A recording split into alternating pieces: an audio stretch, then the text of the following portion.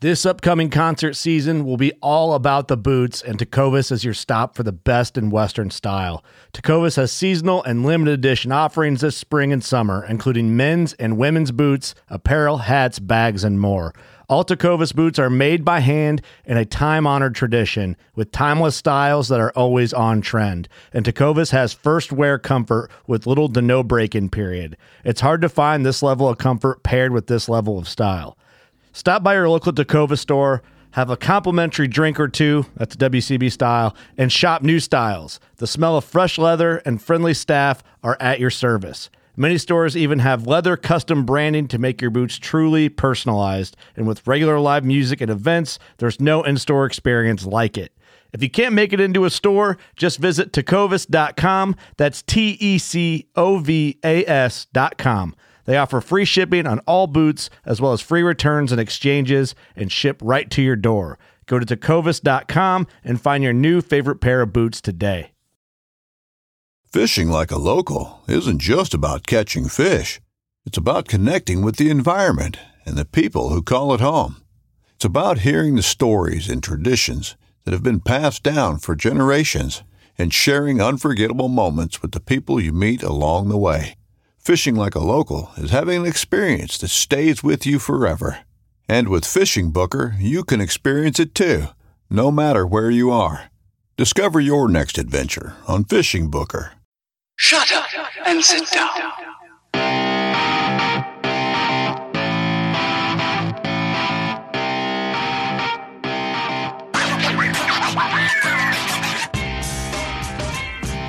Hey everyone, Adam here. Thanks for tuning in to another episode of the Bowhunter Chronicles podcast.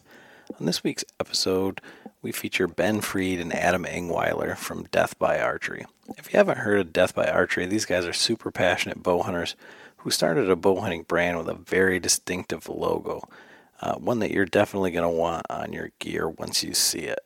On the episode, we discussed their recent trip hog hunting with Holy Southern Outdoors down in Georgia, as well as black bear hunting in Minnesota. These are some really great guys with some really awesome stories to tell, so sit back and enjoy the episode. As always, be sure to check out our affiliates, Bowhunter Box Club. Bowhunter Box Club is the only subscription box that offers high-quality, useful products specifically for bow hunters, delivered monthly right to your door. $45 per month gets you a minimum of $60 to $70 worth of value in useful gear. Also check out our friends over at Servicide, who offer hunting gear and hunting lifestyle apparel for the avid outdoorsman. They can also be found on YouTube by searching Deer Slayer TV for hunting videos, tips, and gear reviews. Also remember to use the code CHRONICLES at any of our affiliates to save 10% on your purchases. Thanks for listening, and if you haven't done so already, please leave us a review down there at the bottom on whatever platform it is that you're listening to. This will allow us to reach more people and to provide better content for you. If there's anything that you want to hear about on the podcast, anyone you'd like us to talk to, any gear that you would like reviewed, please don't hesitate to send us an email at bowhunterchroniclespodcast@gmail.com. Hit us up on Facebook or Instagram, and we'll be more than happy to do the best we can to provide the best content possible. Thanks for listening, and enjoy the episode. Adam and John here again with another episode of the Bowhunter Chronicles podcast, and today, for the first time in the studio, we have our very first guest that's not related to us, I guess, right? So we've got Ben Freed and Adam Engweiler from Death by Archery. So how you doing tonight, guys? Good. Doing great. Good to be here. So if you haven't heard of Death by Archery, I think that they've got probably one of the coolest logos as far as archery-related things are concerned. I think I've said that before on the podcast. I mean, when you see it, there's no denying like what it is or what it stands for. So who's the brains behind that, guys? That was me. Yeah, and you are? Ben. Okay, so all right, so tell us about that. I mean, we're passionate about bow hunting, so we ended up saying, all right, well, who cares what anybody else thinks? We're going to do a podcast. We're going to start talking out our asses about bow hunting, right? I was absolutely the same way. Since I was a young man, a teenager, I always thought it would be cool to be in the bow hunting world, so to speak. And my parents owned a sign business, a graphic business, so I was able to design something that would have the look that I wanted. And when I started reaching about 40 years old, I thought it was time to get it done, you know? Yeah. So what happened in between that time? I mean, did you grow up in the did you grow up like John did, bow hunting, like from the time that you started, you know, that you could hunt, or was it something that kind of progressed? It's kind of weird. My family does not hunt. Really?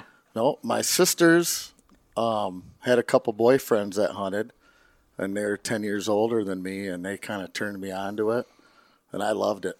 I mean, back then, when I was like 10 years old, there wasn't much tree stand hunting, you know, makeshift climbers, and hunted off 5-gallon buckets and all that, and they would take me along, and I loved it. Loved every minute of it.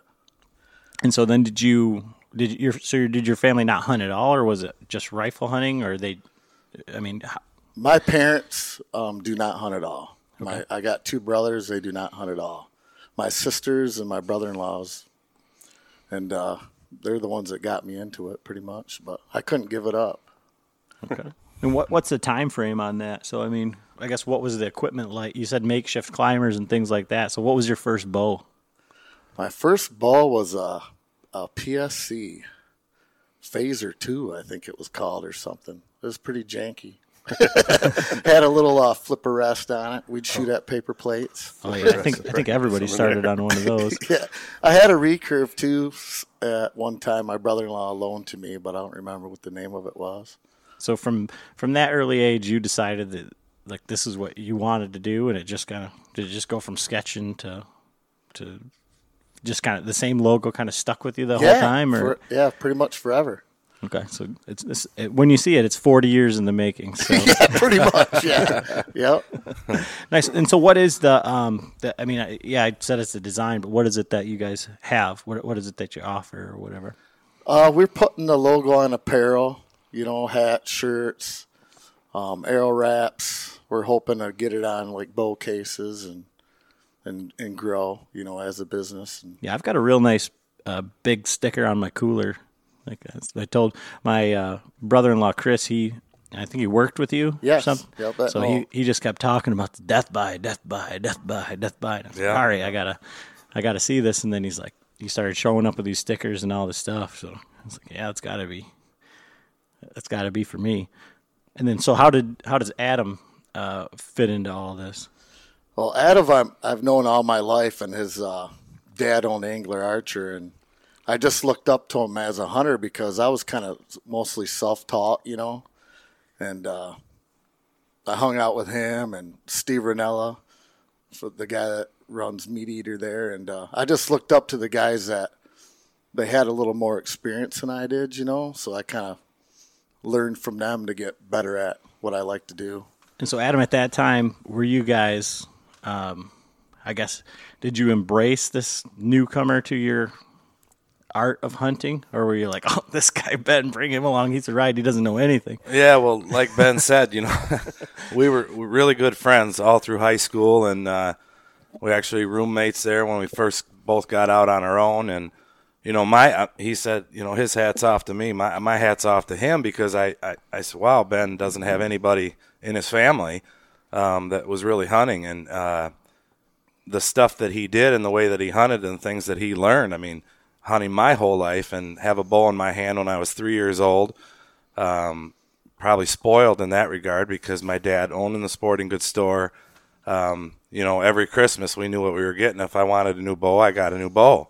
If I ran out of arrows or put them all in trees, and, you know, Dad bring me new arrows. So, but he was a real easy one to bring on because he had such that love of hunting. He was hooked, you know, just like I was. And, you know, with me growing up and learning everything that I did from my dad, right from the ground zero. I mean, I remember going with him when I was 4, 5, 6 years old, and just having a blast with that. And so when Ben and I connected, and he was really getting into his bow hunting, I mean, we were side by side, and you know, I would take him out on, you know, deer drives in Hesperia and Baldwin, and you know, we'd have a blast. We'd start shooting was shooting off the top of his trailer, that we were living in. So, in the dirt out there. And so it was exciting for me when he started this too. I had heard about it, and we had started talking, and I guess Ben tells me, hindsight, he always had me in mind to go with it too,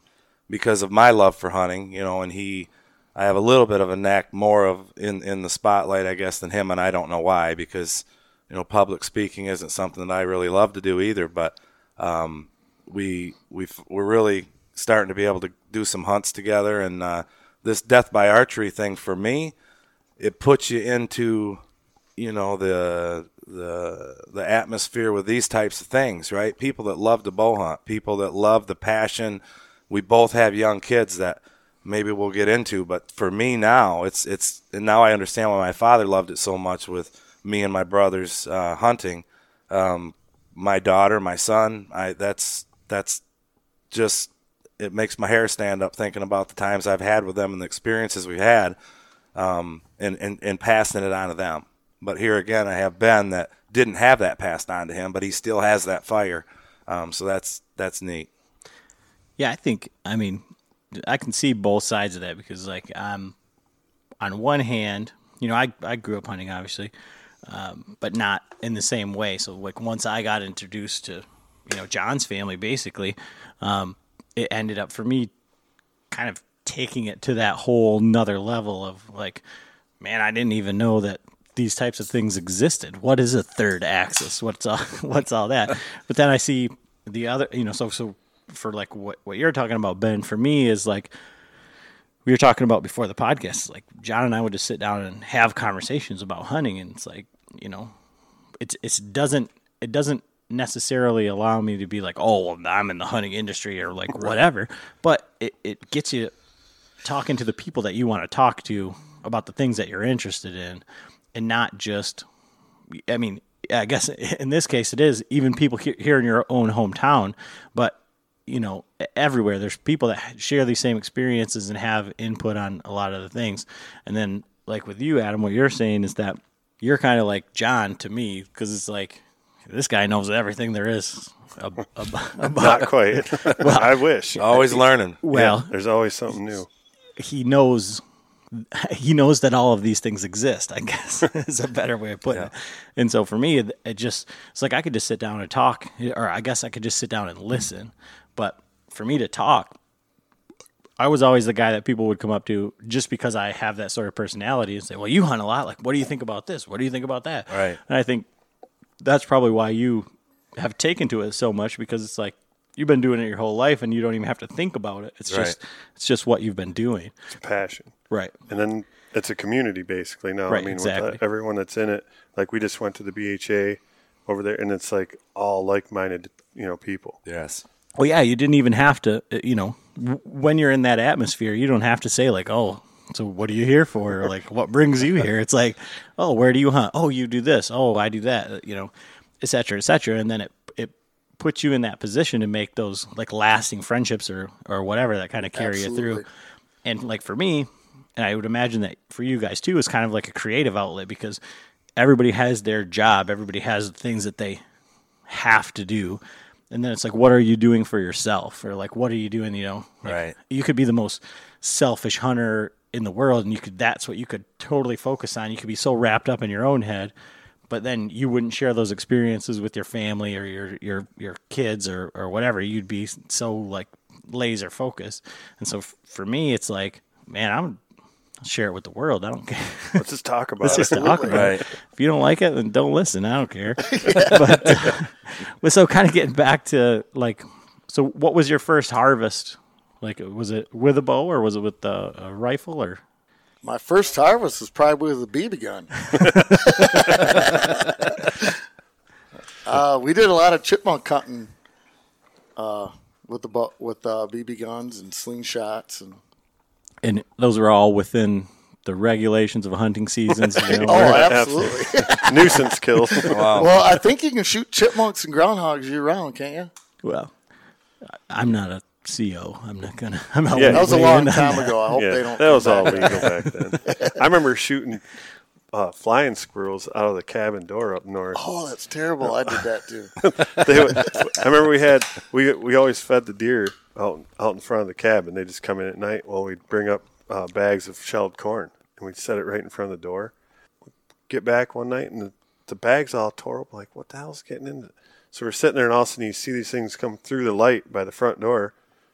Look out there, and they're flying squirrels. They come out of the trees and land, and they're sitting there. So we open up the door, turn out the lights, and I remember we had a bunch of old Rocky Mountain broadheads and stuff, and we just sit there and they fly in, and we shoot them with our bows. With the bow, cut them right awesome. in half. But I'm sure that I remember those Rocky Mountains satellites. The old satellites. My dad, that's his go-to. If they still made those 1.5-inch 4-blade blue Rocky Mountains, he'd buy every single one of them. Everybody, those are old Need school. about Everybody a was 10-inch shooting fletch them. to fly them straight. Yeah, but that was and my dad. I love my dad to death, and I think from the time that I started hunting with Frank, and I think probably it was probably twofold. I think that he saw me getting passionate about bow hunting, and it was something that we could do, that I wanted to do more. Because, I mean, from the time I was 12 years old, from the first hunting season, I mean, we were out with a bow. But prior to that time, whether I was paying attention or not, I can only think of like 2 or 3 deer that my dad killed with a bow. And now I can't think of like years that go by where my dad either doesn't kill a deer with a bow or just passes on deer. And it's just changed, but I can remember very vividly him shooting this doe in the straight down, right between the shoulder blades with one of those Rocky Mountains. And I think that might have been what sealed the deal for him, because it was like, Oh, yeah. End of story. those are the broadheads for me, because it just laid right there at the base of the tree. I mean, his climber was right over top of the deer when we went to get it. There was I remember my dad used to shoot. I think they were called Savoras. Yeah, those? yeah, They look like the razor blade that. Yep, I remember those. He had to shoot those because of the clearance on the risers. Because he made those. He had that homemade overdraw.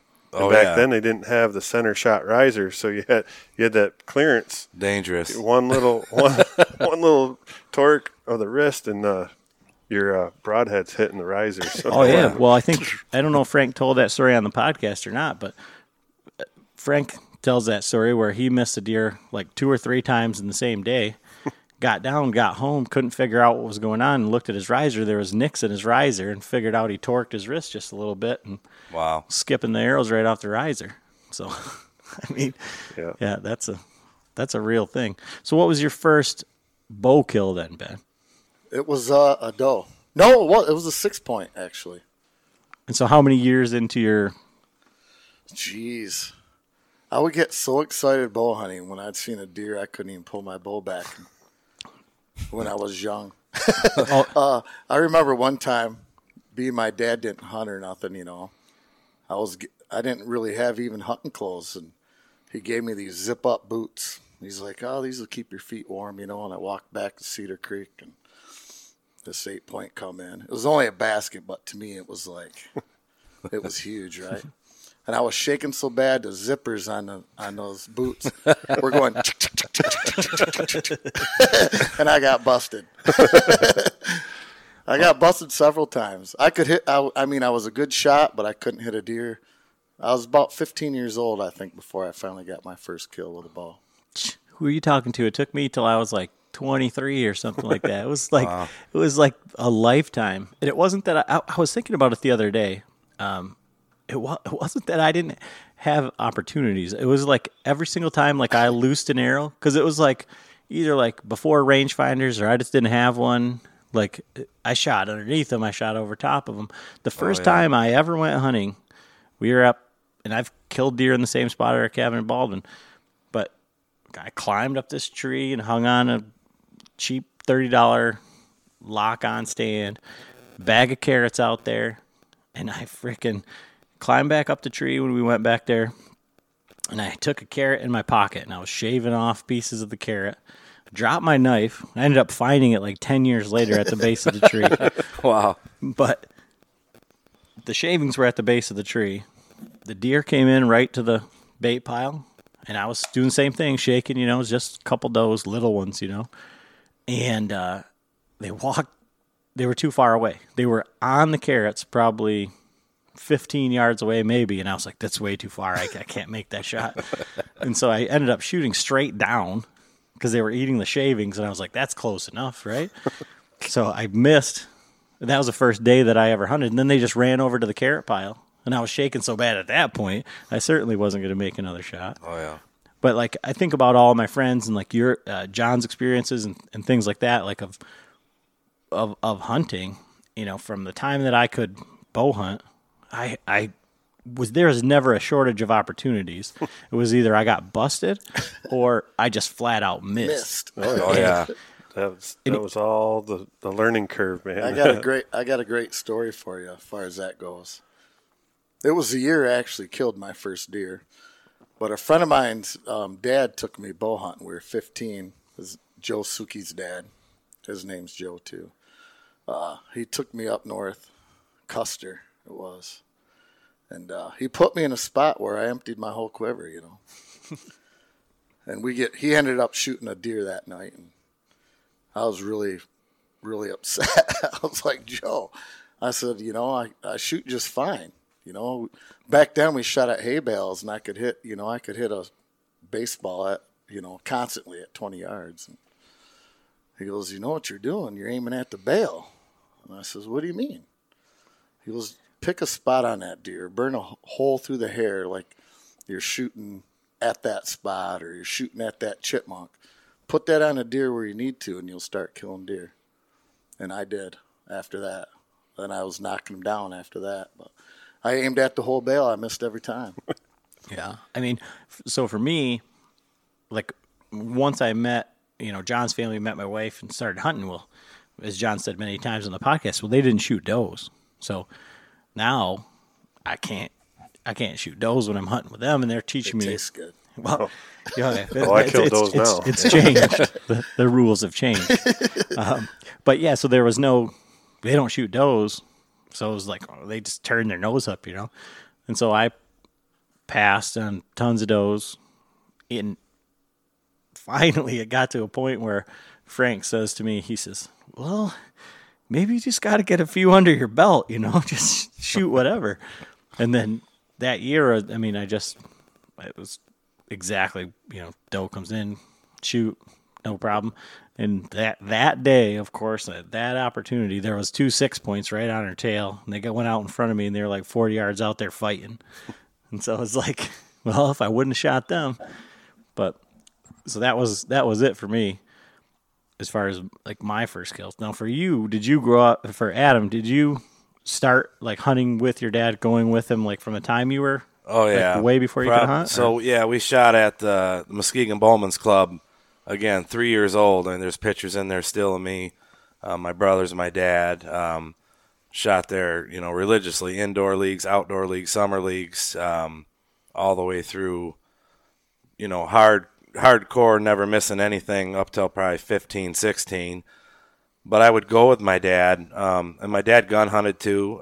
It was the real good time to where we're more successful when he would take us as kids because we're moving around, we're on the ground, trying to shoot one with a bow can get kind of difficult. So, but he would take me in the tree stands. We wouldn't go real high. He likes to hunt low. But when I got to be 12 years old, we didn't have a youth season then. So it was at 80, 86.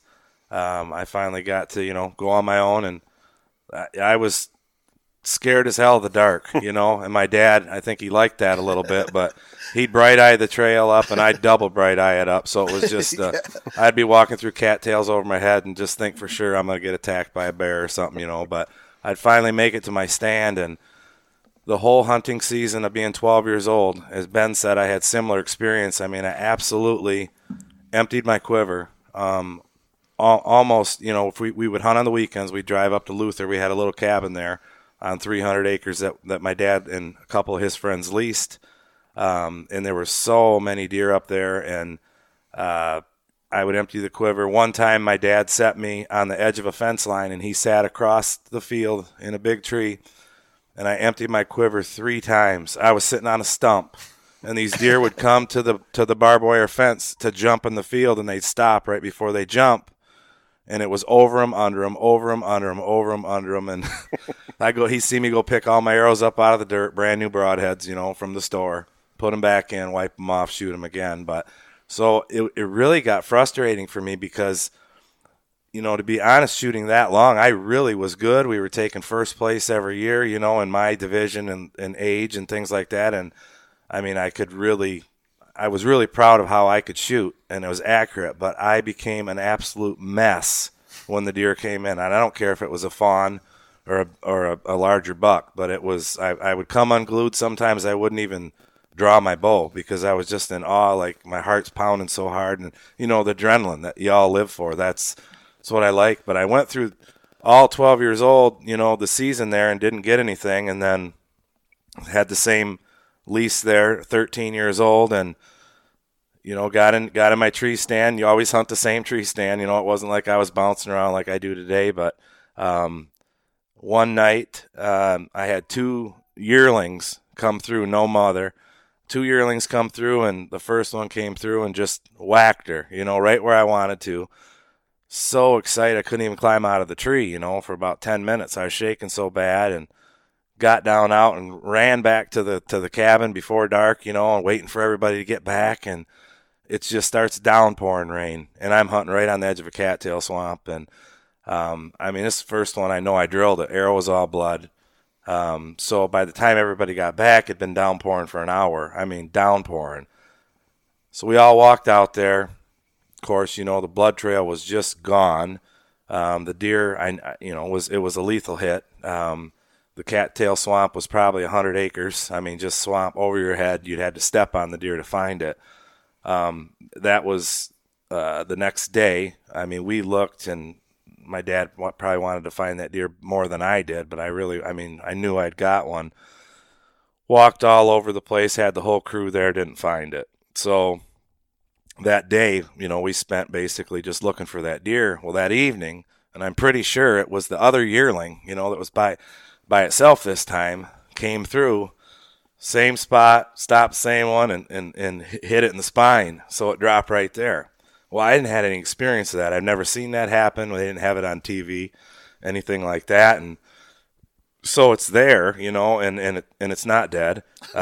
So and now I'm panicking, and I had 6 arrows in my little quickie quiver, one of them in the deer, and I steady put all 5 arrows in that deer, panicking, and adrenaline pumping, so it's in the rear end, it's in the neck, it's in the ribs, it's all over, but finally it stopped, and I was out of arrows, and I come down, I went up to it, and I touched it, got a little blood on my fingers, ran all the way back to the cabin again, and everybody come back, and I said, I hit one, because that was the thing, I always hit one, because I missed so many deer. I hit them, so, we go out there, and sure enough, my arrow's 5 foot up in a tree, or in the dirt, never hit him. But how do you know you hit him? I got blood on my hands. I touched him, Dad. I touched him. He's there. So, this deer's dead. I got it. First deer.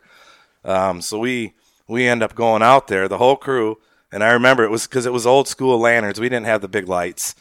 We're walking out there with a lantern. My dad's in front, and we're walking right to my stand. And all of a sudden we come up to the deer, and the shadows cast from the lantern. He said, I remember it vividly, never forget. He said, holy shit, you got $100 worth of arrows in them, And he said it looked like a porcupine coming up on it because it's all these arrows sticking out of it everywhere. And he said, well, you got him, Adam. It's down, So I was so proud of that deer. Never forget it. Finally nailed one. And after that, it kind of really changed for me. I still did miss, and still to this day, it can, with my kids even, that adrenaline pump is just something that you don't go away. To people that don't hunt, or I try to explain it to them, you kind of got to just experience it. But it's just incredible, and I get more of a pump now than the biggest buck or elk or bear or anything I've killed when my kids are there, and it's game on, and it's the moment of truth, and all the practicing you've done with them, and to hear them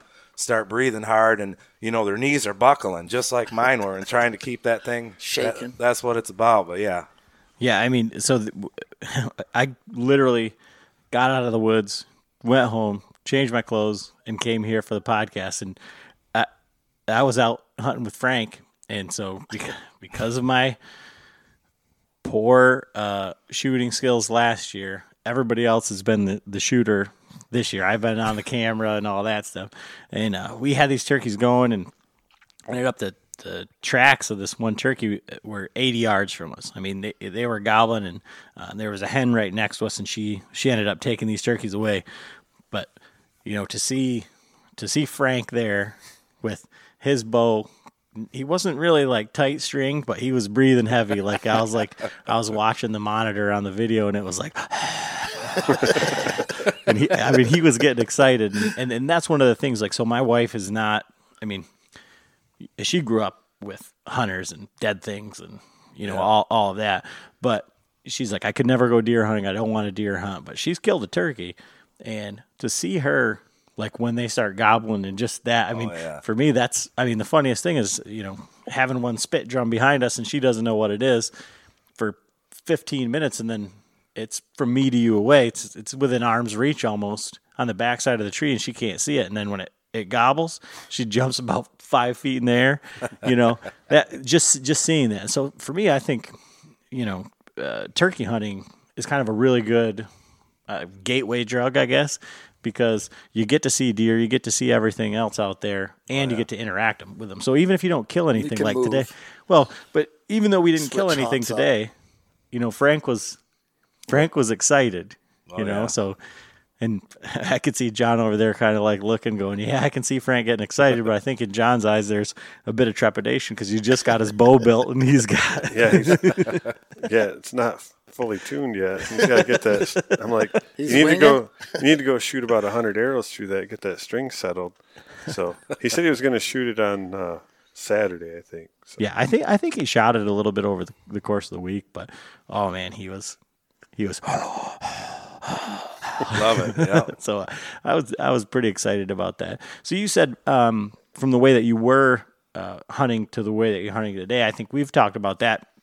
John and I, with kind of I don't know if it's a Michigan thing, if it's a comfort thing or whatever, but like you said, go to the same stand because that's just what you do. Yeah. So is that? I guess how is your for both of you? How has your hunting style changed? Over the years, is it the same where you just go and you bait some spots and then you go back there? Are you going from little honey hole to honey hole? You only go there once a year and only when it's perfect. I think there's two sides to that because there's people that do both, or there's people that are just very, very polarizing. There's your weekend once a year opening day hunters, which obviously that doesn't seem to fall into your guys' category. Right. There's the guys that only hunt when the wind is right and they have all of their stuff in a scent crusher, tote and all that stuff. So for me, it was almost like the evolution, how different phases, I guess, as I went through, and I didn't really know I went through them until I had a chance to reflect on how I was to when I was young until now. But when we were young, my dad didn't hunt over bait and his older friends and things like that. But to get the deer around us, we for me and my brothers, we baited, and of course you'd get the action then. Every now and then you'd have maybe say a decent Michigan buck come by, and I loved it, and I did that for years. When I got to be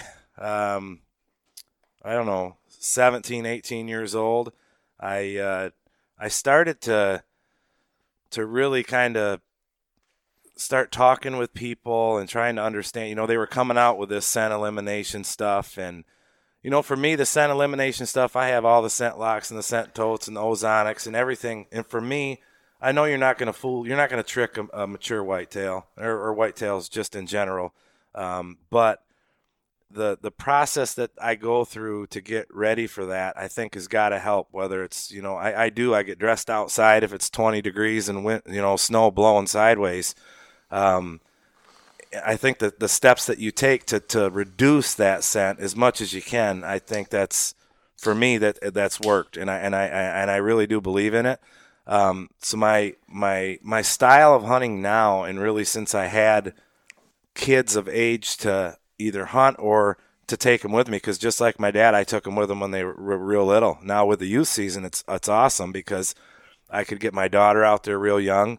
Daughter shot a monster buck this year in Michigan, youth season, her first deer, and we went 4 youth seasons, and finally she tied the knot on that. I can talk about that maybe later. But for me, I don't consider myself, I don't like the term trophy hunter, because that to some people it may sound like, well, you just want to kill an animal to put on your wall and say, look at me, look at the buck I shot.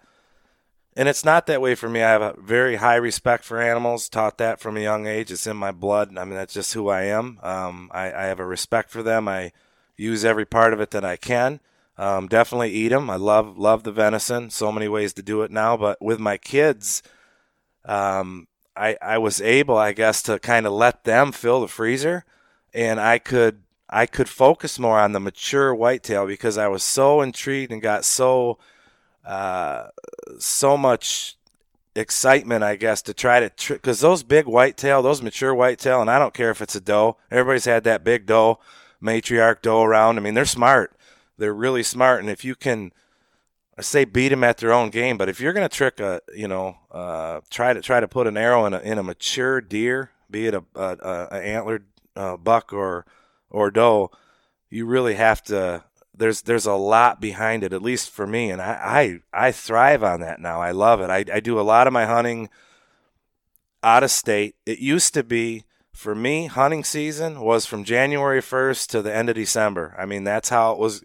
If I wasn't hunting, I would spend more time scouting than anything else. And up until maybe 5 years ago, that's really how I lived it, where I would hunt, and I'd pretty much be burnt out, by the third week of October, and then it's just about ready to get good. But I've been just living in these stands because, man, it's going to happen. They're showing up on my cameras. Where'd they go?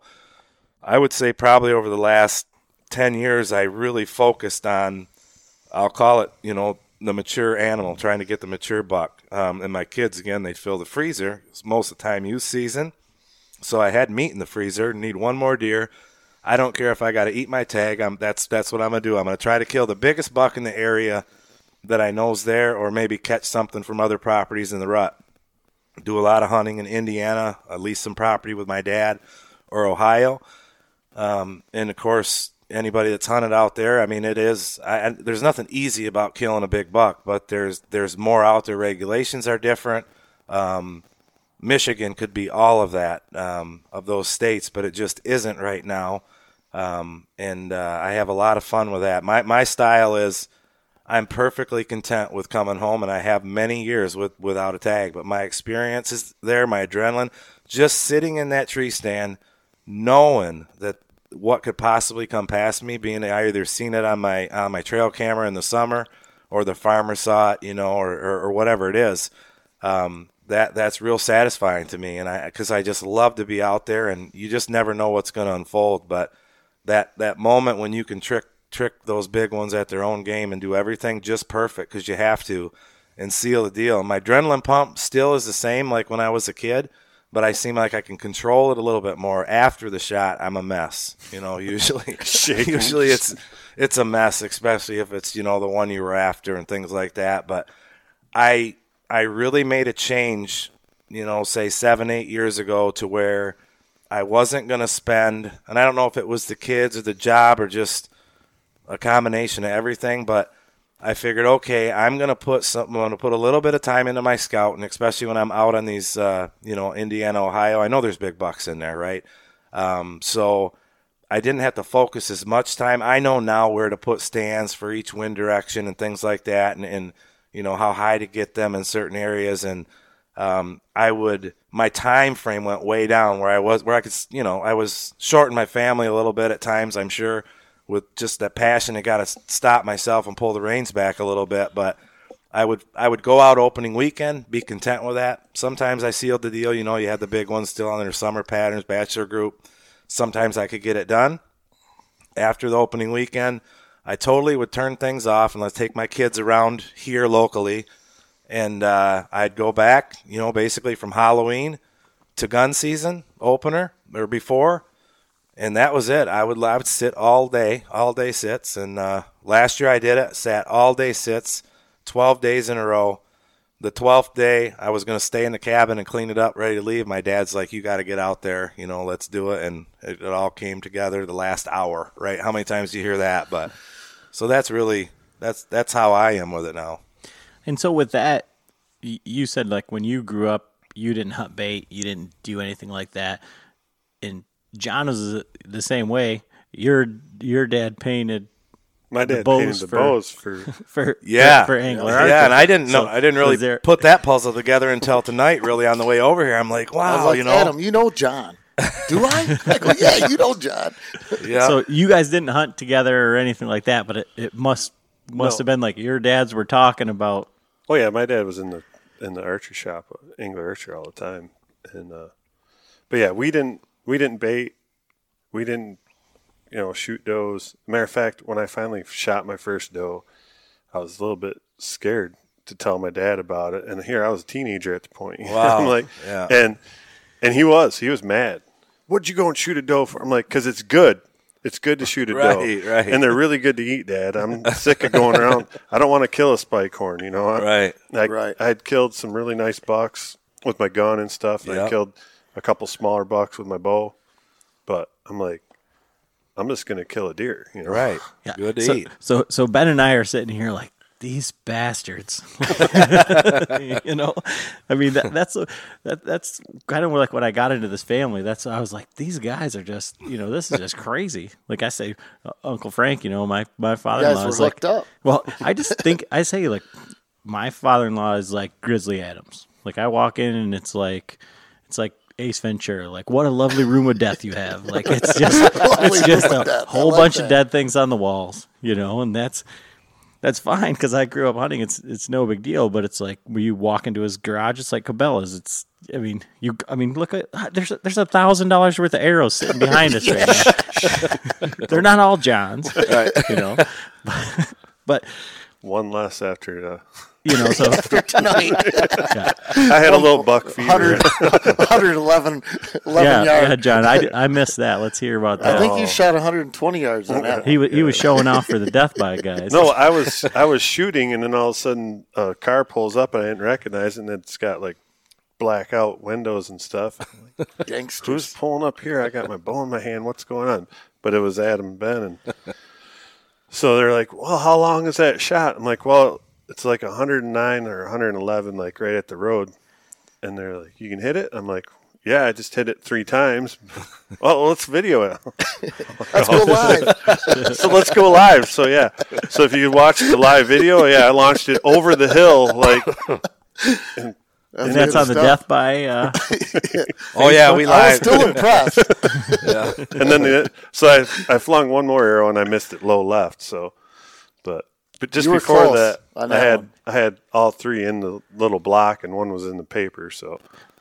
Well, we talked about these guys coming on the podcast and being nervous. I said, John was nervous when he first started the podcast too. And I guess for the Bowhunter Chronicles following, that's probably why we don't do more live feeds, because John gets nervous when we do some live things. Yeah, I'm not a camera I just don't like public speaking. Period. Me neither, man. Yeah, me either. It's a curse. I fight every day to do this. I don't know if anybody likes it. It's just some people can do it. Tuesday when we're over at the Backcountry Hunters and Anglers, we're sitting there. It's the campfire stories, and they're talking. There's people up there telling stories. The next thing you know, we hear this. I mean, these guys are talking. Blah, blah, blah, blah. They look back, and it's Adam and Kevin? No, it's Ryan. Ryan from the Deer Hunter podcast. People, we got 2 Adams. Yeah. This is Adam Miller. Yeah. So if you don't listen to the Deer Hunter podcast, you really need to. And I don't know if you can find an episode, but if it mentions anything about CVA customer service, that's the one that will give you a real good idea who Ryan is, because he has a problem with CVA's customer service, and he would really like everybody to know about it. So yeah, he actually offered me that gun when we got there. Wow.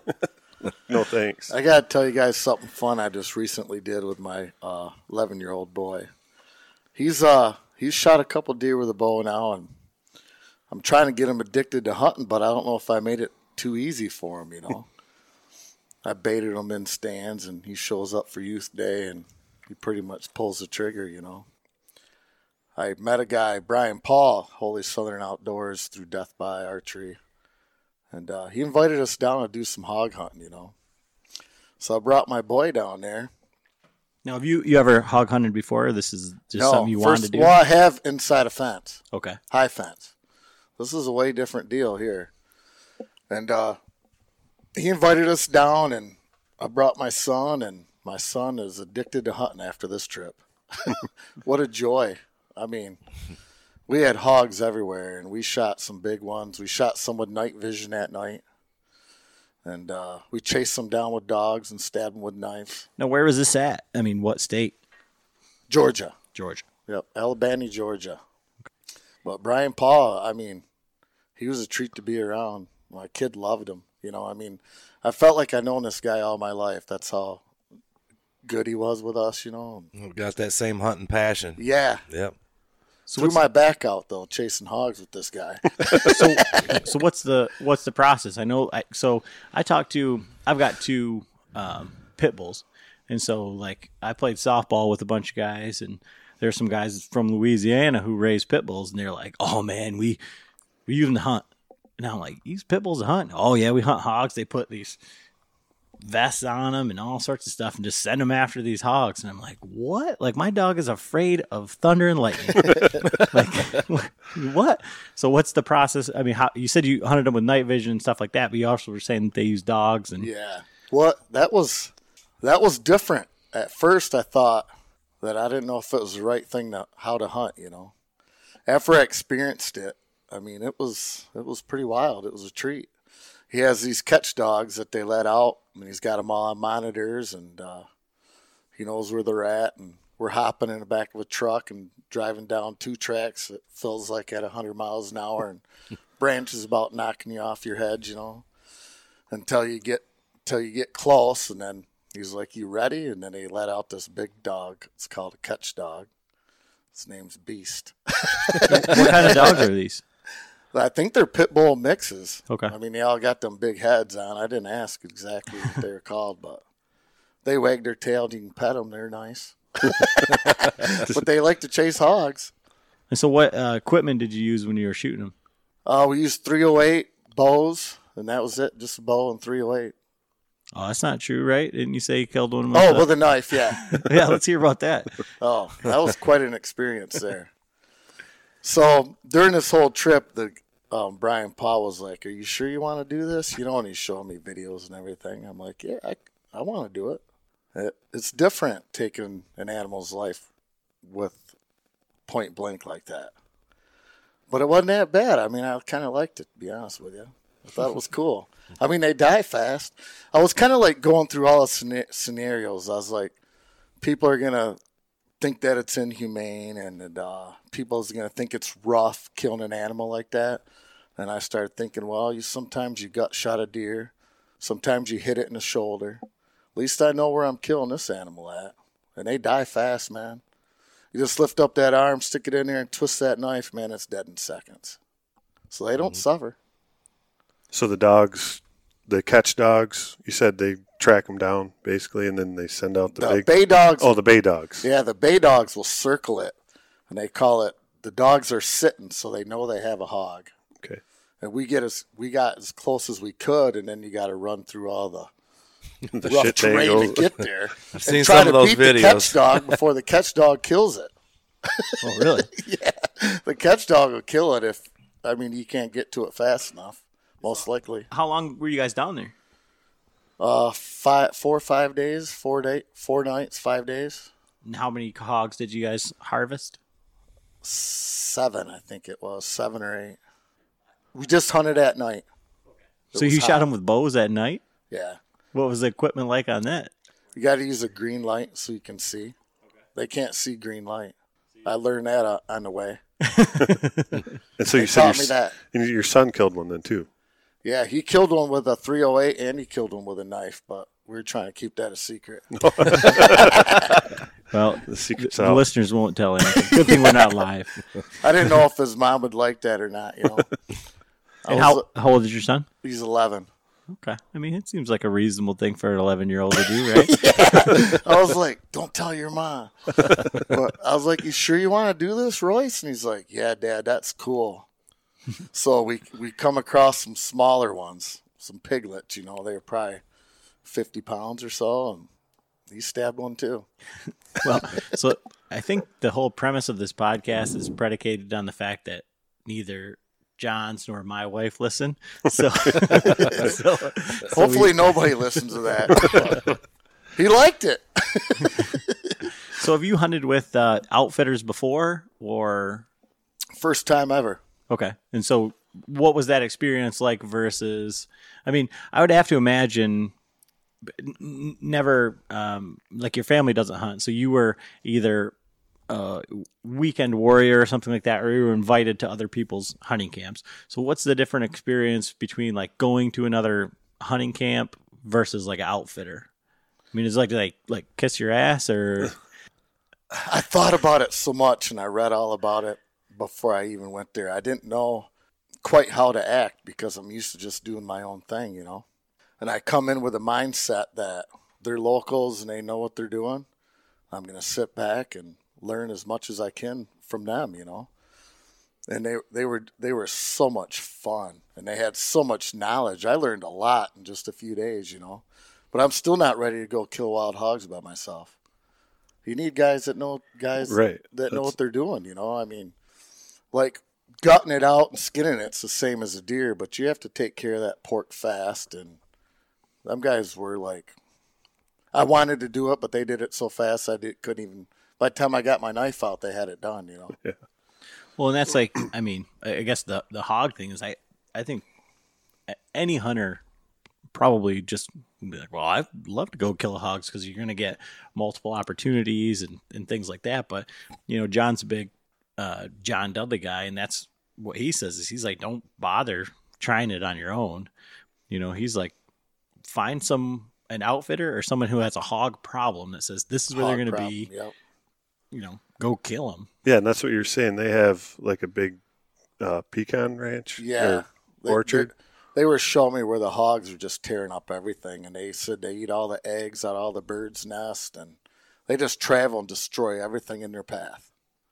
And you took video of like some of this too? Oh, yes. We have a video coming out. Now, Mark Medema's putting it together right now. All right. And so with that, does it like show like the destruction that they do, or is it just some of it? Yes, we have that in there. So it's going to be like the whole. Yeah, the it's whole pretty deal. neat. It sounds really cool. I think that would be really difficult with even like the stuff that we're doing for filming and stuff like that to try and film at night, because it's like it would have to be like all the lights, or you'd have. We didn't get no filming that night. Okay. But we got the knife kills. That was during the day. Well, you guys got to try it. Well, I would really love. I've got a good buddy that goes to Texas every year, and does it, and it seems really inexpensive. Actually, John and I and Frank have been talking about doing it here, and John says, "Well, I guess we'll just have to do it for the podcast. We'll have to do something to talk about." I want to go with you guys. My wife's like, another hunting trip, another vacation. I got to do it for the podcast. You got to go to Detroit on a Tuesday. What for? Well, we're going to the podcast. It's for the podcast. We got to go. We got to go talk to people and get our name out there. But, yeah. Hey, we're trying it. And so for you, Adam, you've most recently, I think, done some bear hunts with that outfitter. Have you hunted with outfitters prior to that? Or? No, up until that, I mean, it was more. I had so much success knocking on doors, right? Whether it be in Michigan, I mean, I shot my biggest Michigan buck knocking on a door, and it's fewer and far between now. And again, if you're getting access on some property, 9 times out of 10, other people are getting the same. Yeah, go ahead. They're killing my corn or whatever. And then not that I don't enjoy hunting with other people, but I lose some of the control on what I can and can't do, and if I'm trying to do my scent control and play in the wind and stuff like that, and they got every right to be out there too. It's almost turns into like a public land, which I did a lot of growing up as well. There's just more different challenges there with that. But the first guided hunt, I'd call it, was bear hunting. And my son was 10 years old, so he's almost 21, so 11 years ago. I ran into a guy basically through social media that was recommended. That in northern Minnesota, that he did a lot of bear guiding. They're actually just kind of starting up. They bear hunted a lot growing up, and then, hey, let's do this. But I ended up talking with him, actually booked a hunt with him, which it was a really economical hunt too. It was basically, I don't know, $400 or $500, and he'd do the bait. I would bring my stand, but obviously I'm going to put my stand where the bait is. So that was hard for me because I was no bear expert at all. I mean, I thought, wow, it'd be pretty cool to go hunt a bear, But I ended up, for some personal reasons, not being able to do that hunt until like 2 years after I actually paid for the hunt, and he was really cool about that. And I had got to know him because we kept in contact, every other couple weeks or once a month. And finally, I got my tag and went out there, and again, it's like, and these guys didn't whitetail hunt, even though there's monster whitetails in northern Minnesota. They just didn't do it. But all of the things that I knew about bear was their nose. I knew their sight was nothing, but a bear's nose is way better than, pick stuff up more than a deer even. So if they smell you, they're gone. So the scent control stuff too, and it was weird because I would be the guy with all my scent lock totes, and I remember going in a little lake out there on the public property, just freezing cold, because I'd been around a campfire and nobody else did it. It was me and my son, and he wasn't happy about it either. But I'm like, you're going to be in the tree video, and you're going to be, you're going to take scent-free soap in this pond. But we saw more bear than anybody, and my son was there videoing right next to me. It was the neatest thing, and he wanted to hunt bear in the worst way. And what's really cool about this, though, how old was your son at the time? 10. Yeah. 10 years old. So he's got a 10-year-old videoing his bear hunt. It's on YouTube. Yeah. We got some really good footage of that. So there's this. It's on Death by Archery. It was, it was just an awesome experience. So here I am, and again, I'm hunting black bear, right? And I got a respect for the animal, something that can kill you. But my dad would give me a lot of grief about that. He went to Maine. If anybody's been to Angler Archer, when he owned it, he shot the state record of black bear in Maine with a bow in like 76, and it held forever. Do you know about that? Did he go with a bunch of people? My dad? Yeah, he did. Okay, because Frank went out there. I know Frank was there. Yeah. I believe Frank was there when he did it. Yeah, because Frank, I don't want to interrupt your story, but like Frank is like, we went out there and we were pulling this PSE trailer, and like we went out there with the guys from PSE and did all these hunts, and then he shot this bear, and he was gonna get a rug made, and the transmission went out on the way home. Yeah, and all sorts of stuff. Yeah, that was the hunt. Yeah, full body mounted now, standing up on a rock. It's in his house now, and it's awesome. Really, I wanted to shoot a bear after I saw that, but so I go out there, got my 10-year-old with me. We're looking at this bait, and the guys had called it. They've been hunting these property for 20 years for bear hunting, right? And they just, over 3 or 4 years, had decided we're going to guide. And they said, hey, Adam, we're going to put you on the backdoor bait. And I'm like, well, what's the backdoor bait? And he said, there's a bear coming in there that's 500-plus pounds that all the hunters, that when they see him, he comes in straight on to the bait, pulls all the logs off it from the back, so it's head on the whole time. And he backs, when he gets done eating, he backs right out of the woods, like in reverse, and he's out of there. He's smart. So the very first time ever bear hunting, I'm sitting there with my son, and it's really thick, and I just caught a glimpse of it. It was just black, as dark as, it just just for a second, you know, it went through maybe 100 yards out, and I'm like, wow, I made the decision to have my 10-year-old in the tree next to me. I got my 44 on my side. I'm not going to, BS you, because it's just not that I'd probably even be able to do anything with it. But, my heart just, all kinds of things were going through my head. Like, okay, here it is, right? I think he's going to come in. And he comes in just like the guy told me he was going to come in. And I saw him, and I'm like, that bear's huge. That bear is freaking huge. And he comes straight in, and in my mind, it's the backdoor bear. This is a 500-pound bear in front of me, right? And I got my son, and I'm a mess, right? My adrenaline's pounding.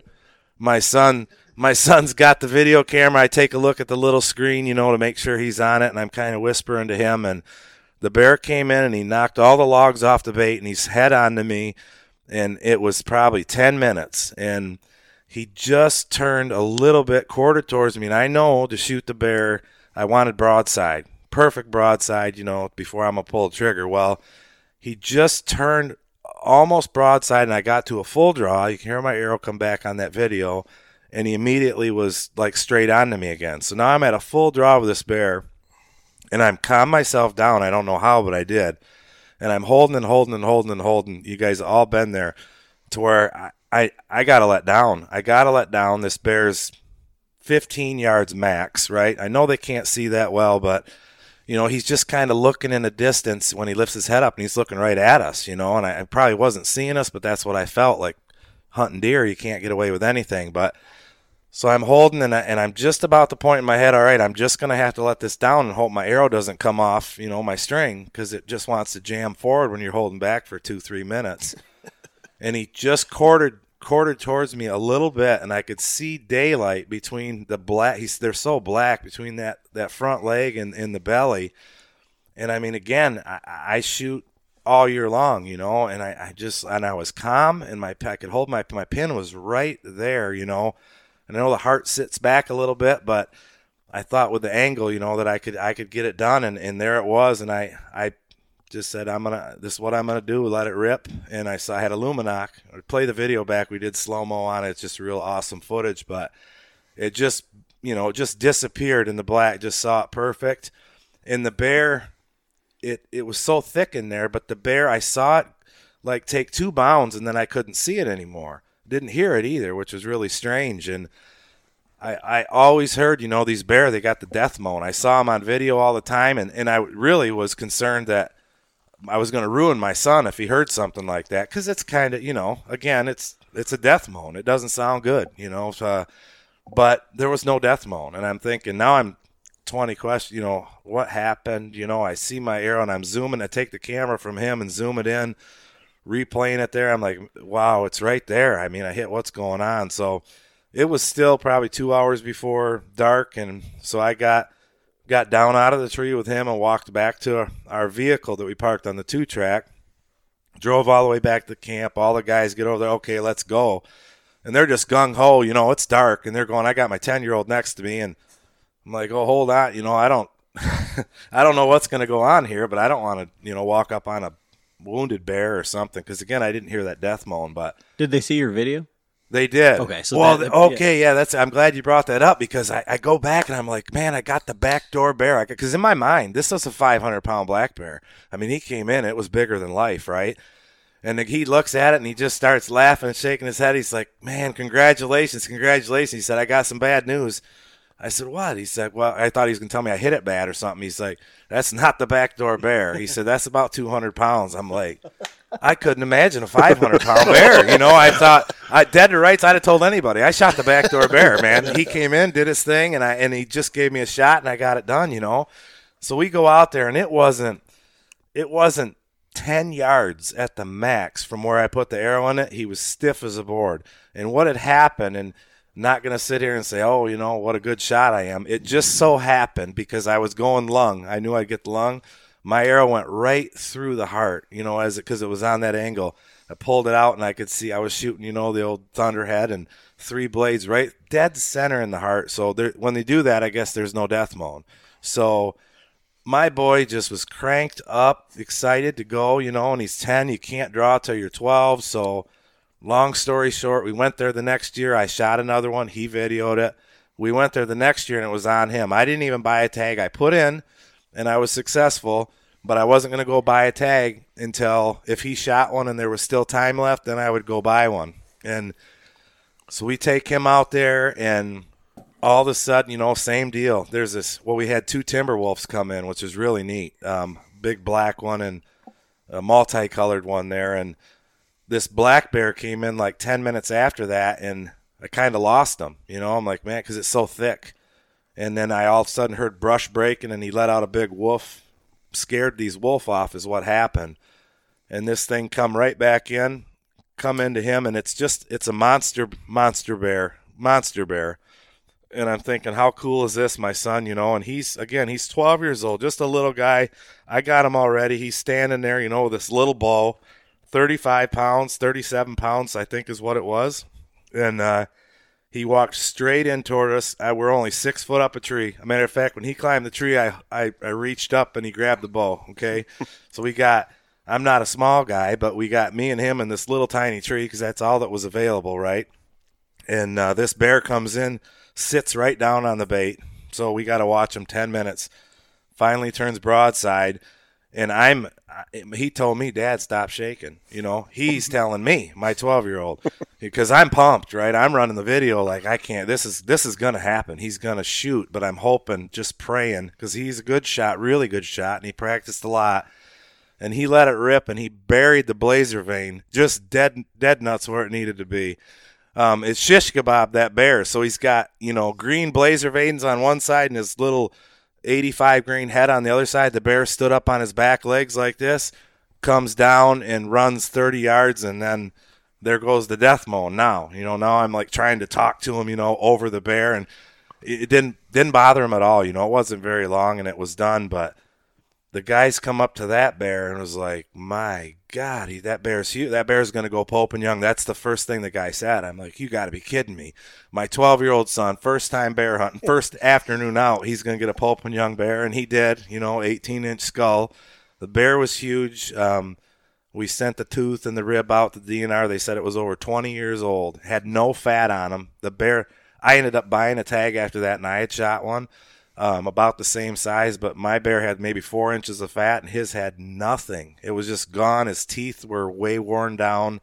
Old bear. The DNR said it wouldn't have made it through hibernation. So that's another thing that I felt really good about. That was kind of a bonus. Well, I have a bear starved to death out there, but and bear meat is delicious too. I've talked to people who don't really like it, but I learned a lot from how to prepare it from those guys, and it's all about getting all that fat off. But exciting hunt. So, did your dad bear hunt? Like, no. Was he involved in it? Okay, No. So listening to like Ranella talk and with their experiences, and they've all got whatever bad shit bears have. Trichinosis. From eating bad bears. Like, what's this when they're talking about how to prepare a bear? Because we're getting ready to go out to Idaho, and that's one of the things is like we're going to go out there when like every season is open. So if we buy a deer tag with our elk tag, you can shoot a deer, a mule deer, a bear. Yeah. You can shoot anything. Yeah. So, and it sounds like there's a lot of bears. Yeah, John's like, I only want to hunt elk. That's what I want to do. And I'm like, no, kill stuff. I'm thinking like, if I get an opportunity to kill a bear, like I can go out there and like, let's just say that I don't know shit about elk hunting.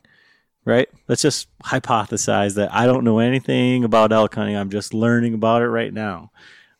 But I happen to run into a bear or something like that. Why not shoot it? That's kind of like.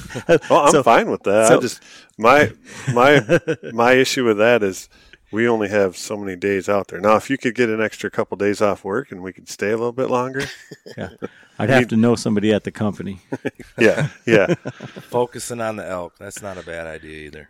Yeah, but realistically, so with the bears, what's the deal when they're talking about how to prepare? Because Ranella says, "Oh, they're great, but they all have like I've talked to a lot of people that was like, a matter of fact, I've had people tell me, I can't believe you go out and bear hunting just to kill them. my girlfriend had said that, and I said, whoa, no, I'm eating these bear. What? I would never just kill something to kill it, but eating all the bear. But I learned from talking to quite a few guys prior to that, over years before that, that you talk to people that had bad experience with venison. I know a lot of people that they'll eat cow, loves steak. Not that they're vegetarian or anything, but they just don't like venison. And I really believe that it's got to be on how it's prepared. I've had bad venison before. I've messed venison up before myself, but over the years you learn how to do the big thing, not to overcook it. But the thing with a bear that is key, I think, and that I've been told, and the way that I practice it, as soon as you kill that bear, as soon as you kill it, I don't really even care about the temperature. Normally it's warmer, but you got to get that hide off and get that meat cool. And they'll even put that in the regulation book in Michigan here too. I was just reading up on it for hopefully a hunting Baldwin this year on bear. But getting that off immediately is key. The other thing that you absolutely have to do is on deer, there'll be, the tallow and the fat and things like that. And you really want to, at least for me, I want to keep as much meat as I possibly can, With a bear, if you took, a hind quarter, and you're going to put it in a roast or whatever, you need absolutely every single piece of fat off that piece of meat that you possibly can. It's like a fat the size of, all combined, the size of like a quarter, will taint that meat and give it that gamey or funky taste, right? Because I've had it that way too. But I've had bear cooked, and I've cooked the bear myself. I took a couple quarters down to local here, Town and Country, and they smoked them. It was off the charts good. I still got guys asking me, from 10 years ago, hey, when are you going to go shoot another bear? We want to have some of that jerky or whatever. But as far as any diseases or things that they have to identify, I really don't. I'm not up on that. I know that they're in the regulations what to look for, but I know the key is to get it cool. And that's really with any animal, but the bear meat itself, I've heard more people talk about how kind of nasty the bear tastes, and I have the complete opposite. I would take bear over deer any day of the week. It was that good. Put it in a crock pot or steak or smoked. But yeah, I'm looking forward to getting another one, because it's not like I can get one every year, Yeah, I think I've only ever had it as a stew or with some sort of like a red sauce and the crock potted. Yeah, we've had the Bowman's Club usually has the bear stew or whatever. Yep. Pretty good. Oh yeah, real good. I've had it a couple times though where it's been. Oh yeah. Yeah. Me too. Yeah, me too. You can get that funk. Yeah, it just doesn't. And it's that tallow fat. That's what's doing it. They get it, and it takes time to prep a piece of meat like that. What happened with Brunello was they didn't cook it. They didn't cook it to a 160 or whatever to kill the trichinosis. Yeah, he got sick off it, didn't he? Yeah, they ended up getting a couple of them got trichinosis. Yeah, I think they all his whole group, even the cameramen and all that, and they've been tested for it. And I think he's even said that he wants to because they don't know is there's some sort of cure for it. You can take these pills, but they don't even know when you can start taking them or how effective they are. It's just what they recommend. And so I believe he said that he wants to donate his body to science so that they can see 30 years after he dies or whatever. I don't doubt that was Steve. Right. Yeah, well, because when he killed a bear, I think one of his first bears out there, he sent it in. You can send in a tissue sample, and it was that they take the meat and they look at it, and then they can tell how many trichinosis. I don't know if it's the parasite or whatever they call it. It's probably how many parts per million. Yeah, how many they found in that little sample, and it was a freaking ton. Wow, really high. But it's fine if you cook that meat to a certain temperature. That's the one I think he said that he brought it to his buddy out there was working at a grocery store or something, and he brought the meat in after hours, and they processed it, and they're freaking. It's oh yeah. But it sounds because we were having this conversation on a Tuesday night we drove over for an event in Detroit and came back, and I was driving home like a zombie, and we were talking about everything, but we were talking about catfish, and how on the Meat Eater they were talking about how they can either do it correctly or one little piece of oil or anything like that gives it the terrible taste that it tastes like you're eating the bottom of the river. Love catfish because it's the greatest fish on earth, or it you got the tastes taste. like a Not carp. done right. Yeah, and it's really strange with the fat stuff as I'm sitting here thinking about it, because I think on Meat Eaters, Steve had a episode where he was actually taking that fat and cooking it up and then cooking the meat in it. Right. But I don't That was know. the blueberry bear, whatever you're talking about. Yeah. Well, yeah, but that may have been different because I know that they talk about the differences between like the coastal bears. Yeah, and they talk about like the ones that eat fish taste like garbage, and the ones that eat blueberries taste good. So, right. I mean, that there could be like a whole another thing about that. But yeah, I don't have any idea about bears. That's why I was asking, because like we're starting to put in, Frank and I and my family, we've got our property in the UP, and there's bears everywhere. Oh yeah. So, but we haven't shot a big deer. I mean, we saw 2 really nice deer this year, and the deer is coming back, but it's like, hell, we could have a hell of a bear camp because there's bears everywhere, you know? Right. So it's like we're going to have to start going up there and start baiting bears. So we've just started putting in for points to get the first season. We can basically buy over the counter the third season, but it rolls right into bow hunting. Like you know, we're just be messing up our deer season at that point.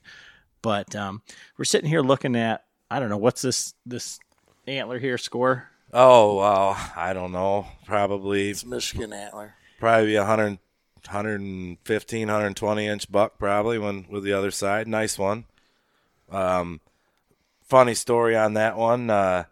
This year, Ben and I went out to some property. Ben had permission to hunt, and he was on me for a long time. Let's go out. You got to check this spot out. Let's hunt it. And, of course, we go out there. If you guys remember this winter, how cold it was on – well, what was it, Ben? It was like 2 days before the end of the season. Yeah, you know, it was below zero. Right after Christmas, and you know, people were. I throw something on Facebook going out hunting, and people are like, "You got to be kidding me! You're nuts! You're crazy!" But like, hey, I got the gear.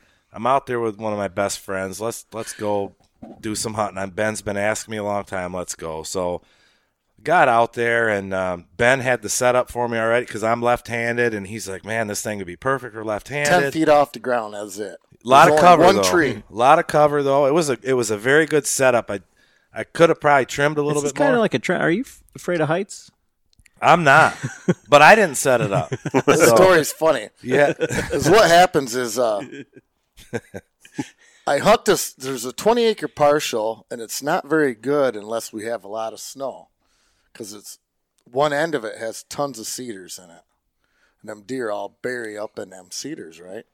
Well, I put him in a spot that's all shrubs, and there's one tree about this big, and it's nothing but straight, right? So, I mean, you could actually almost touch the stand. I put it in, but I can't hunt out of it because it's for a left-hander. And Ben's all old school. He had a ratchet strap hanging for a bow rope, you know. So I'm like, he's like, here it is, man. Go ahead. And he goes to his spot. I'm like, all right, we're gonna make it work. So he didn't even know where I went. So I took off in a climber about 60 yards from him, you know. And it's cold. I mean, cold. It was below zero. Yep. So I have no idea where Ben is. I've never been on this property, and I mean, it starts to snow, and it's already it's below zero. We were 1 mile from Lake Michigan.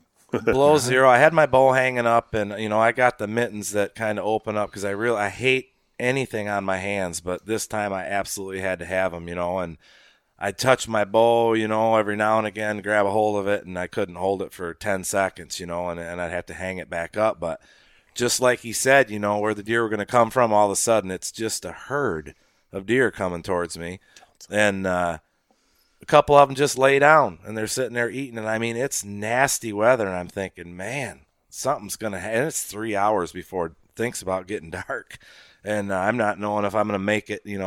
Anything exposed was – I mean, my eyes were frozen, shut, watering, you know.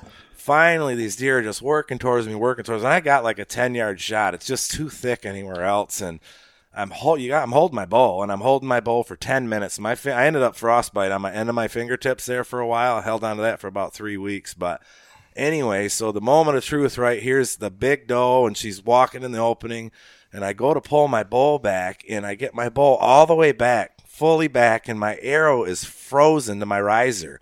In my rest, I got a drop away rest, and all of a sudden it pings, it comes off, and my arrow jumps up like 12 inches, and twang, twang, twang, and every deer, of course, is just like, and I reach my finger, to put it back on the rest, and it took one more, they hung up forever. So here I'm holding again. That's MO. It always happens to me, but it finally walked through and just 10 yards and just right where I wanted it to, wham, like this crack, and I didn't know where Ben was, but this deer had run off, and it's really starting to snow.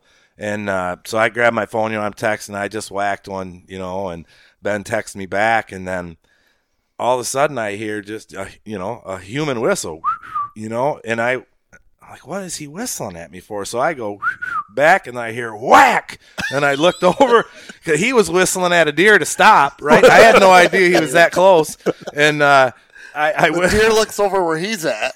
I'm like, sweet. So I stopped his deer because it looked at me, because I whistle, and then I hear whack, and I see this deer just, it's hitting, it's running.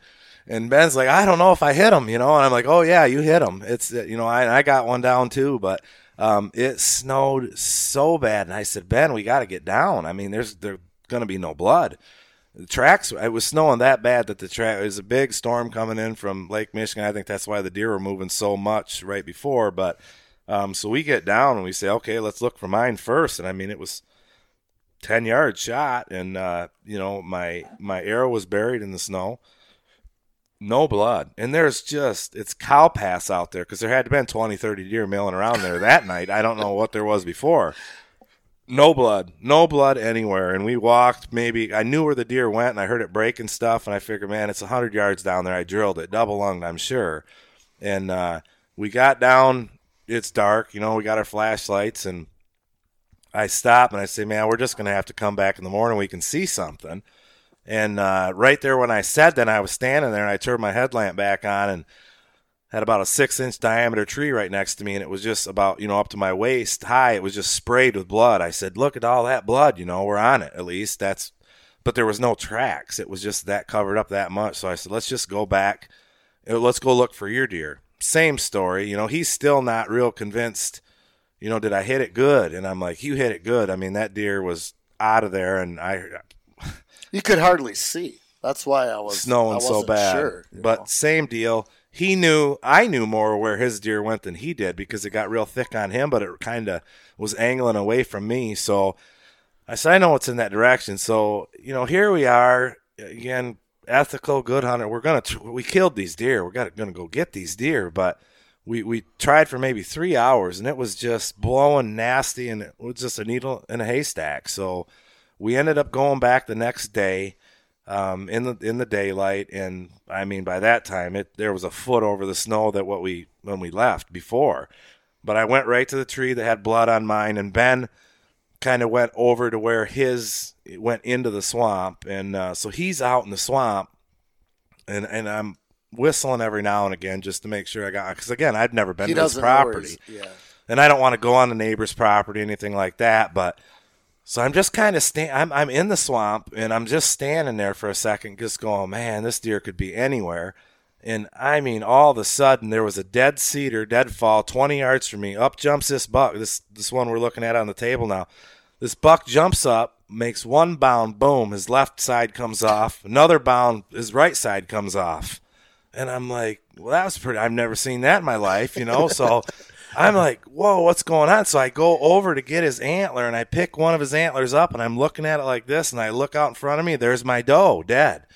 I'm like, sweet, okay. Well, he couldn't have been laying 60 yards from her, So there's my doe over there, and I whistle at Ben, and he's like, hey, I found my deer, but I got some bad news, And I'm like, what's happening? Well, I should step back. My deer over there, I said, man, he's got something on the rear end, I didn't know quite what was going on. And he come over, he sent me a picture, and his deer was just down to the bones, skeleton and coyotes, just from overnight. Couldn't even really reckon. It looked like a roadkill that's been there for 2 years, just bone.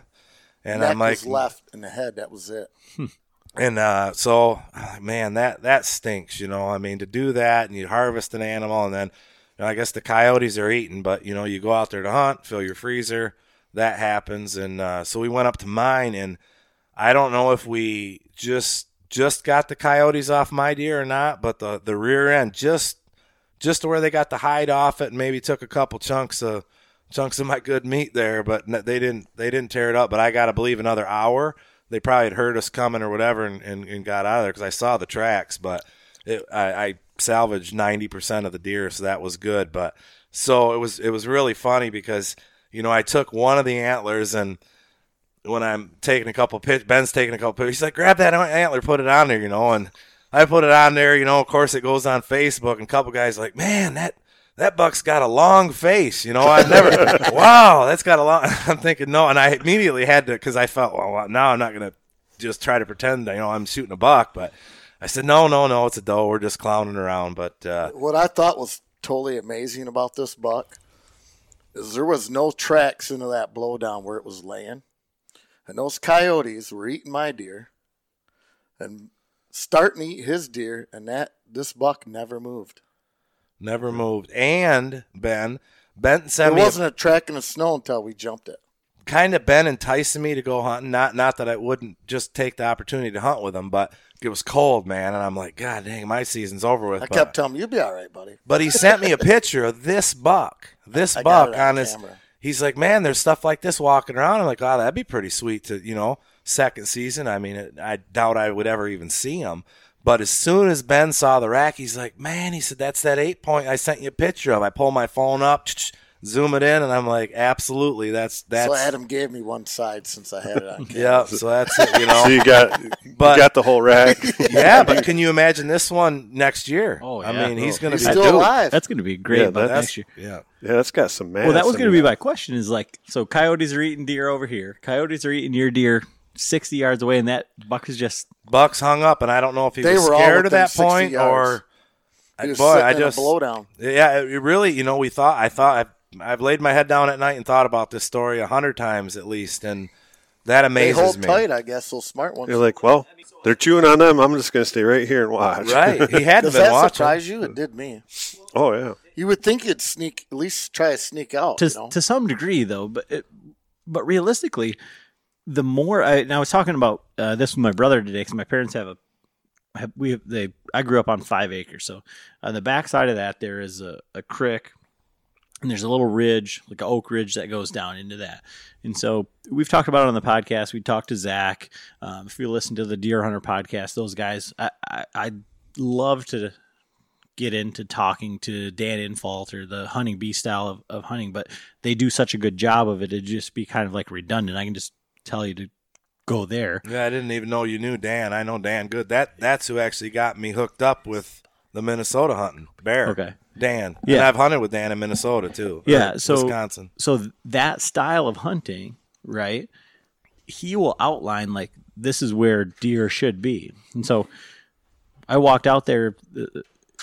I hunted out at my parents' house. There's always a good buck. We always have one on trail camera. You never see him. Mm-hmm. And what's the deal? Well, if you go over that ridge, overlooking that creek, there's a little cutout and there's a blowdown. And I'm like, this is where there should be a buck bed. Well, there's a buck bed right there, and there's rubs all around it. Yep. They're not big rubs. And my brother was asking me today when we were out there, he says, you know, is that the big buck in the area or whatever? And I said, you know, I don't have any idea. But all I know is that these guys have said, this is where there will be a buck bed. Right. And so I walked exactly to the spot where there should have been a buck bed, and there was one. I was hunting actually on the trout opener, I was fishing with Frank's son Chris. We went out. We were down in Cedar Creek in the nastiest place that I've ever been, like tried to walk through in my life off of the motorsports trail just up here. Yeah. Walked through this nasty tangle, ended up finding a cigar-shaped island in the middle of Cedar Creek. And Chris is, you know, he's all about trout fishing. I'm like, I walked to the end of this island, and there's a busted off tree. There's rubs. There's a bed with hair in it. That's where it's supposed to be. Like, I don't know that it's the biggest monster buck buck in the area. Right. But it's exactly where it's supposed to be. And so to that point, I mean, you've got this blowdown. If you were to probably dissect that, you've got whatever way the wind direction was, it was blowing, over his back. Yeah. And he was looking out to what he could see, and he could probably see those coyotes. Yep. Oh, and, yeah. And he knew like what was going on. And so that was exactly what I was thinking of.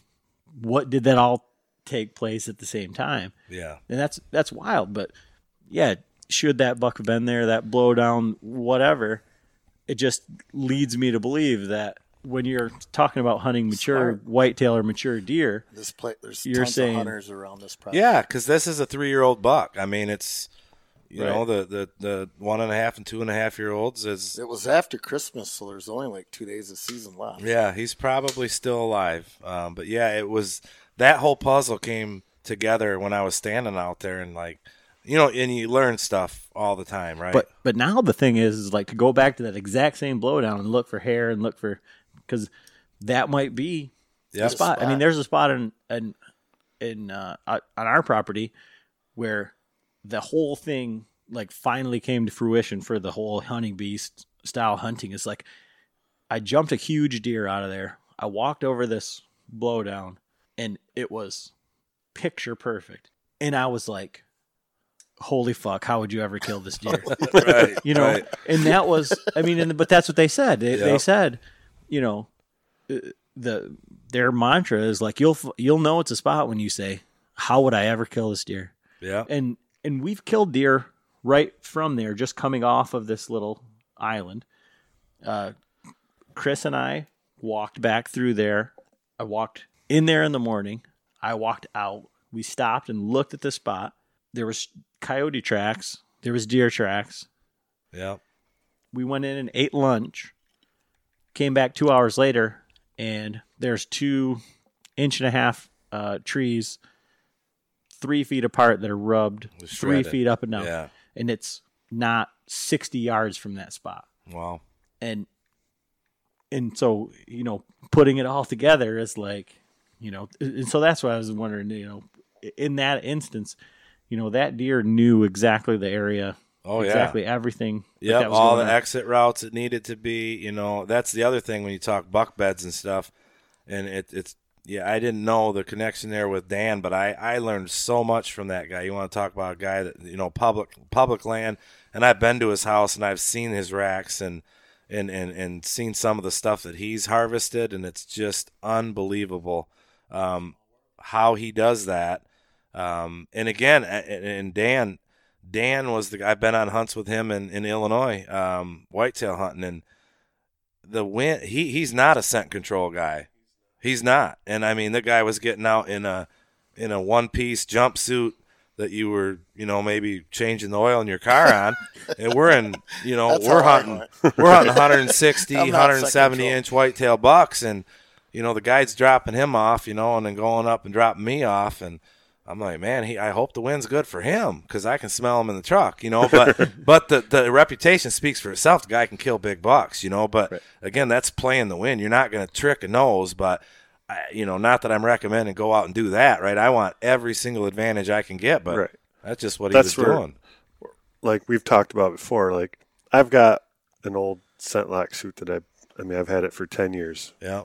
But I do the same thing. Like my tote, I have like my scent wafers in there. I use the scent free soap, and I wash all my gear with baking soda, stuff like that. Yep. But because every little bit helps. That wind's going to swirl. Yeah. You can't. You can play the wind, yep. But it's always going to change. You get in a bowl where it's swirling around. And thermals. And the thermals. Yeah.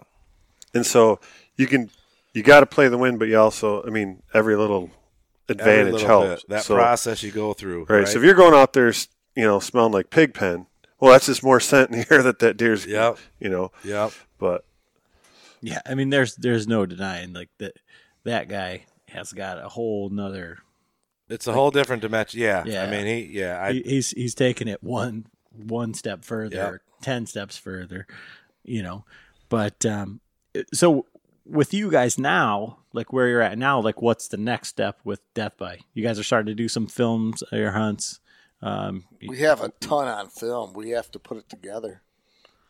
Yeah, I mean, it's again, for me, being in the atmosphere and getting to do things like this, and still, I mean, that's what we love to do. You know, Ben and I talk, and you know, I'd love for this thing to go to be a brand name, you know, that you see on ScentLock or it's in Cabela's, or it's a damn cool logo. I love that part of it. What you said. Right. Yeah. There's no denying what you're doing. Right. So you got that, you know, what that means. Yeah, we're selling little things here and there. But, you know, next steps, I mean, we want to try to get this stuff marketed out more and more, just because it's cool. I mean, people wear that. I've seen this out of state, you know, bumpers on the back of cars, Death by Archery, you know, like, wow, just to kind of leave a footprint. You know, we don't know how long we'll be here, but, you know, I hope that when we're gone, you know, Death by Archery will be something where, yeah, those guys loved to hunt animals and what God gave us out here to take and to eat and feed our families and take our kids out and have those adrenaline pumps and dad stop shaking moments. That's what it's about to me. Hopefully you know? the shaking moments never stop. Right. Yeah. Then you're doing it wrong. But so where can they find you? Where can everybody find you? DeathByArchery.com. You guys are on Facebook, and Instagram. Instagram. He's got to ramp YouTube. up to Instagram. Yeah, I'm starting to. That will be one of my things, is to kind of get into the social media a little bit more. Ben doesn't like that part of it, and I know enough to be dangerous on it. So, you know, market. We would just want to get it out there. You know, when we go to these local markets and sell, we always do good, because as soon as somebody sees it and they got any passion at all about hunting, they look at that. It's easy. I mean, I remember the first time I saw it, I said, Ben, that is badass. I gotta have one. I gotta put a sticker on my car. Right. You know, I gotta put a sticker on my bow case. I gotta wear the hat. You know, and it's just, I look at it and that's what it's about for me. You know. Yeah, you guys brought some gear over for us. I'm gonna end up. I just got my stuff in from Knock On, my arrow wraps and stuff, but I think I'm going to end up using the arrow wraps that you guys brought over. Put some blood on those Death by white wraps there. That's awesome. Yeah, so definitely going to be building up those. We'll get you guys anything you need. Well, definitely we need to do this again. We'll definitely have you guys back. back. Lots of stories. And I will. I'm going to put something together for a giveaway on our Facebook and our Instagram. So look forward to that, but I'll probably do something. We'll probably do a collaboration with them we just had some shirts done, so we'll give away one of our shirts, maybe a Death by hat, and some decals, and we will definitely get that out to you guys here, probably from the Total Archery Challenge. So we got a lot of stuff coming up at the Total Archery Challenge. We're going to have some stuff to give away up there as well, so definitely look for us up there in the collaboration with Death By coming up here in the future. But really, thank you guys so much for coming on here. It's been great, and we'll definitely do this again. A lot of fun. So, you guys had a little bit of trepidation in the beginning, but like I said, it's drinking beer and telling hunting stories. So, doesn't get any better than that. That's what it's all about. So thanks a lot, guys. Thank you.